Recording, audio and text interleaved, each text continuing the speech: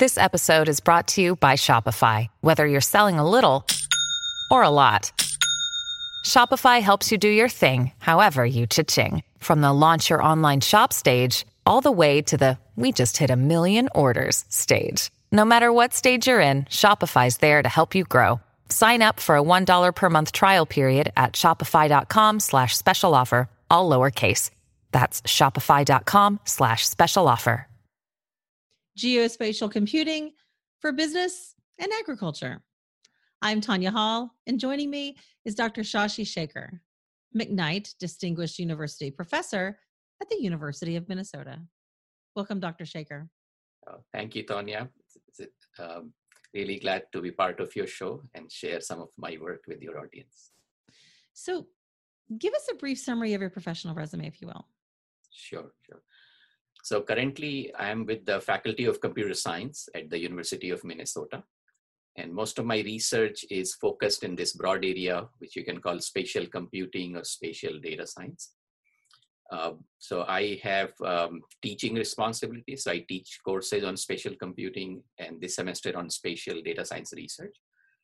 We have large research portfolio with many grants from National Science Foundation, Department of Defense, Department of Energy, and so on, in wide variety of areas. So looking at spatial data science for smart and connected communities, I'm co-directing a large grant. We have other NSF grants for spatiotemporal informatics for transportation science, trying to reduce emissions from car. Department of Energy grants in a similar area to exploit spatial data to improve energy use and emission. And a Department of Defense grants to analyze ship trajectory data for evasive patterns and so on. And there are other grants in the related area. I also have fair amount of service activities. So nationally, I'm on the board for Computing Research Association, which is a group of all the computer science research group in the nation and its advocacy to the government. And also on the board of National Science Foundation, Midwest Big Data Hub, which coordinates the big data activities in Midwest area where there is a lot of agriculture and spatial data around water and so on. Define geospatial computing for us. Wonderful. So in a very broad sense, you can say this intersects computing technologies with geospatial. That's a simple way to think about it. And in many cases, people will take existing computing technologies and they will use to analyze geospatial data. And that's a very good start. It takes you quite far. But once you dig deeper, we start to find that many of these one-size-fit-all computing technologies, they don't work very well for spatial data. So we often have to generalize those technologies to do better. And in some sense, today's spatial computing is much more focused on these generalizations of one-size-fit-all computing or machine learning or AI to better solve geospatial problems. And as we talk along, I can give examples of those. And the book that we will talk about gives many examples. When considering the global positioning system at a planet-wide scale, Yes. What are some of the disconnects between the systems of different nations and continents? Wonderful. So positioning, as you know, is a really very old problem. Even going back a few hundred years, when ships started crossing Atlantic, people had to position them on the ocean. When you can't see landmarks, it's hard. You could locate it on latitude, by the angle of the sun, but longitude was a really hard problem. And there was a longitude prize a few hundred years ago, equivalent to the Nobel Prize, to develop technologies to solve it. So today, one of the most popular system is popularly known as GPS, which is the US system. It was developed for Department of Defense, and many of us are using it. But it has now become so critical that many other nations have developed their own. So Russians have their own GLONASS, European Union, China, Japan, India, and so on. So broadly, they can use different, say, coordinate systems. So the way we measure position, like latitude and longitude, it depends on the coordinate system we are using, right? So if we model the Earth as a sphere, then there is a unique sphere which best fits the Earth, and we can all agree on that. But it's not very accurate if you're doing local measurements. So people have better approximations of Earth as ellipsoids, but those are not unique. There are hundreds of these ellipsoids, and each country picks one which best fits their area. So GPS uses ellipsoid, and the ones which are used by other countries may be different, right? So that's one thing. Fortunately, there is a good collaboration in this space. So many countries have tried to join together and develop ways where a single receiver can exploit the systems from many countries. So GPS is the name for US system. The technical name is actually GNSS, Global Navigation Satellite System. And you can have maybe 6 or 7 are already around. So those protocols are being developed to sort out the difference in, for example, coordinate system. Also, but there are other differences as well. So for example, the strength of the signal. The US GPS, as you know, the signal is not powerful. If you go indoors, right, in a concrete or brick building, the signals are very weak. So in US, we have to complement that with Wi-Fi and other technologies. But some of the newer systems, particularly in Japan, are being developed that they have enough power and use the frequency so that it can have better reception indoors. So there are differences of that kind. Also, the coverage is different. Some systems are truly global, like Russian or US. Some are regional. So if you look at Indian or Chinese system, I believe even Japanese system, it doesn't cover the entire Earth. They only cover their neighborhood or their areas of interest. So there are differences, but fortunately there is collaboration in that space. There are already some receivers which can work with 2 or 3 systems. They are already in market. How can we use spatial data to overcome these disconnects, like between the two different GPS systems? Okay, great question. So there is a good collection of these coordinate systems, and if you look at the popular GIS software from ESRI, Environmental Systems Research Institute, this is called the ArcGIS family. So software like that can understand hundreds of these coordinates, and they can translate between those. And in fact, other softwares similarly have adopted that. So if you looked at Postgres, PostGIS, a database software, or Oracle Spatial, so these libraries have now become very widespread thanks to the early work in GIS. So these kinds of translations are not hard. You need further agreement because these signals are sometimes also encrypted. So that's why the countries, there is a policy level issue as well, and the countries have to agree to share the data and make it usable in different ways. For example, in China, if you look at their geographic data, so sometimes they add errors deliberately because they don't want others to use some of their geographic data. They think it's very, very sensitive.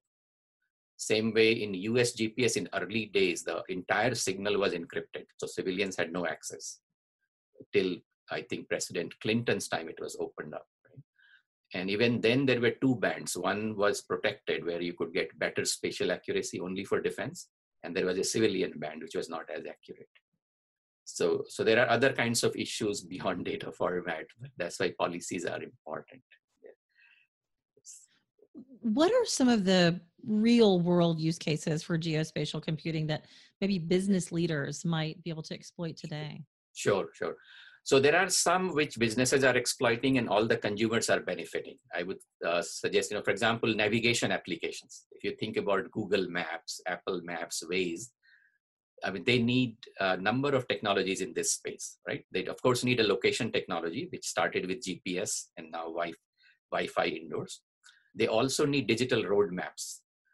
And a lot of those were developed by Census Bureau, Department of Commerce in US for their own work to go and knock at doors to do data collection. They were, not very topologically accurate. So in 90s, startups were formed to clean those up. And today, companies like Apple or Google, which really think that data is valuable, employ hundreds of people to clean it up. Right? But roadmaps came from there.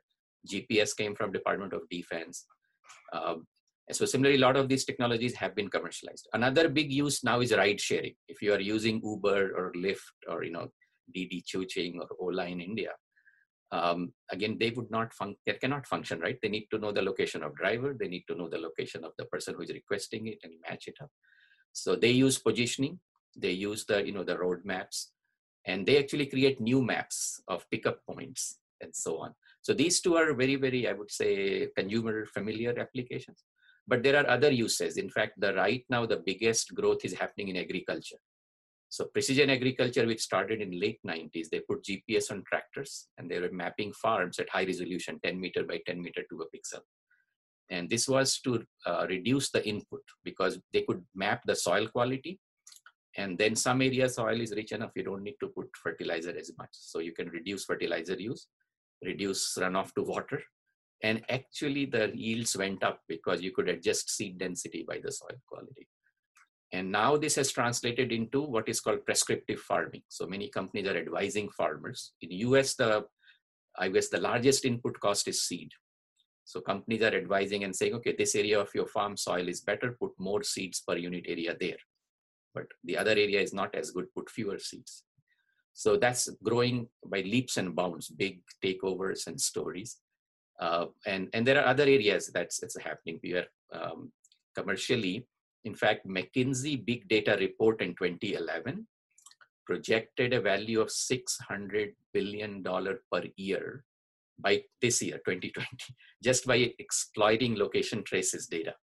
So my guess is, Uber, Lyft, and so on, you can add up their market value or annual revenues. It still hasn't covered that.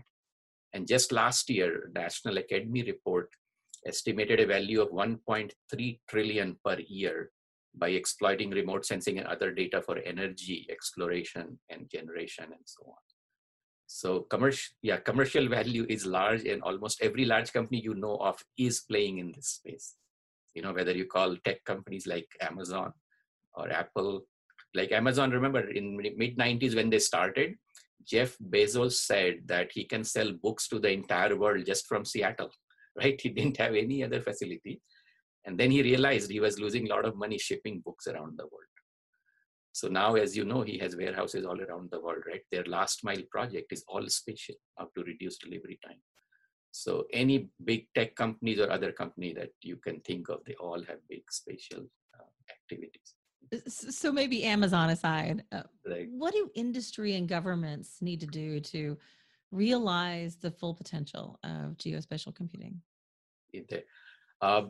So the key thing is that many of us still think about this technology as if we were in last century. Last century, the dominant players in this place were like ESRI ArcGIS family, which has a few million licenses. Right? Even GPS and all were just picking up. So if you think of last century, you think of this technology having a few million users. It's a small niche technology compared to internet, right, and everything else. But it has changed, with smartphones, right? Every smartphone has location, and this is one of the dominant use of smartphone. So now we have billions of users for navigation apps, right? Billions of users for ride sharing. And now many other such applications can be developed. So people should kind of first of all realize this is much more pervasive than they might imagine. It goes well beyond the smartphone. Actually, anything that has a clock, power grid, telecom. If you have a clock, you should realize that most clocks are now based on GPS signal. Okay, if GPS goes out, most of your essential infrastructure, the clocks will be out of sync. So, so this is something to realize. Things have changed. It's a very silent revolution, but it's a huge revolution. The next revolution that seems to be taking place today is the exploitation of remote sensing data. And this is something to watch for. Next 5-6 years, you will see big things happening there for 2-3 reasons. Right? One, the data collection has gotten cheaper. We have nano satellites, right? Your probably audience will know that. So single rocket can send 100 nanosatellite up. So with those, already there are companies like Planet Lab, which can scan the Earth every day at meter resolution. This is only the beginning. And once you have that kind of data, you can do very nice things. So for example, after Arab Spring, 82 countries have signed an agreement to monitor worldwide crops, 4 major crops. So every week or so, there is a report and we know which area crops are doing well or not doing well.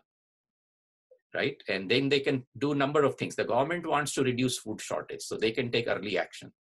But if you imagine commodity market, right? The food companies, all the commodity trading now has to look at this data. So you talk to any large food company, they are all looking at GeoGlav data every other week because it will affect their prices, right?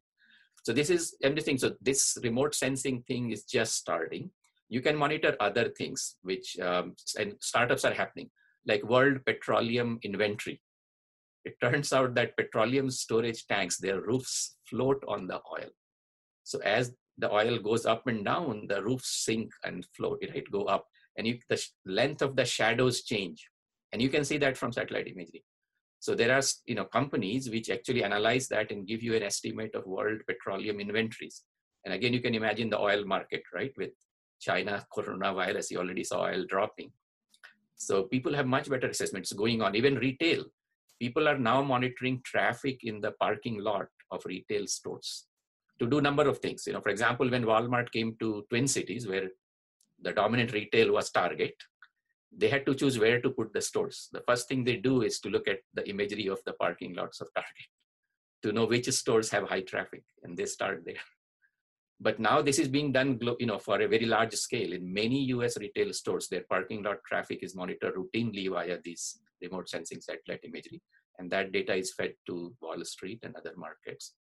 So these are just the beginning. Just try to imagine what we can see from space, right? You can count every building, you can count the vehicle. Probably not there to count the people yet. It's not far though. There are other platforms where you can actually count the people also and track them. Dr. Shashi Shekhar, McKnight Distinguished University Professor at the University of Minnesota. Thank you so much for joining and doing a deep dive on your work. If somebody wants to connect with you, how can they do that? Sure.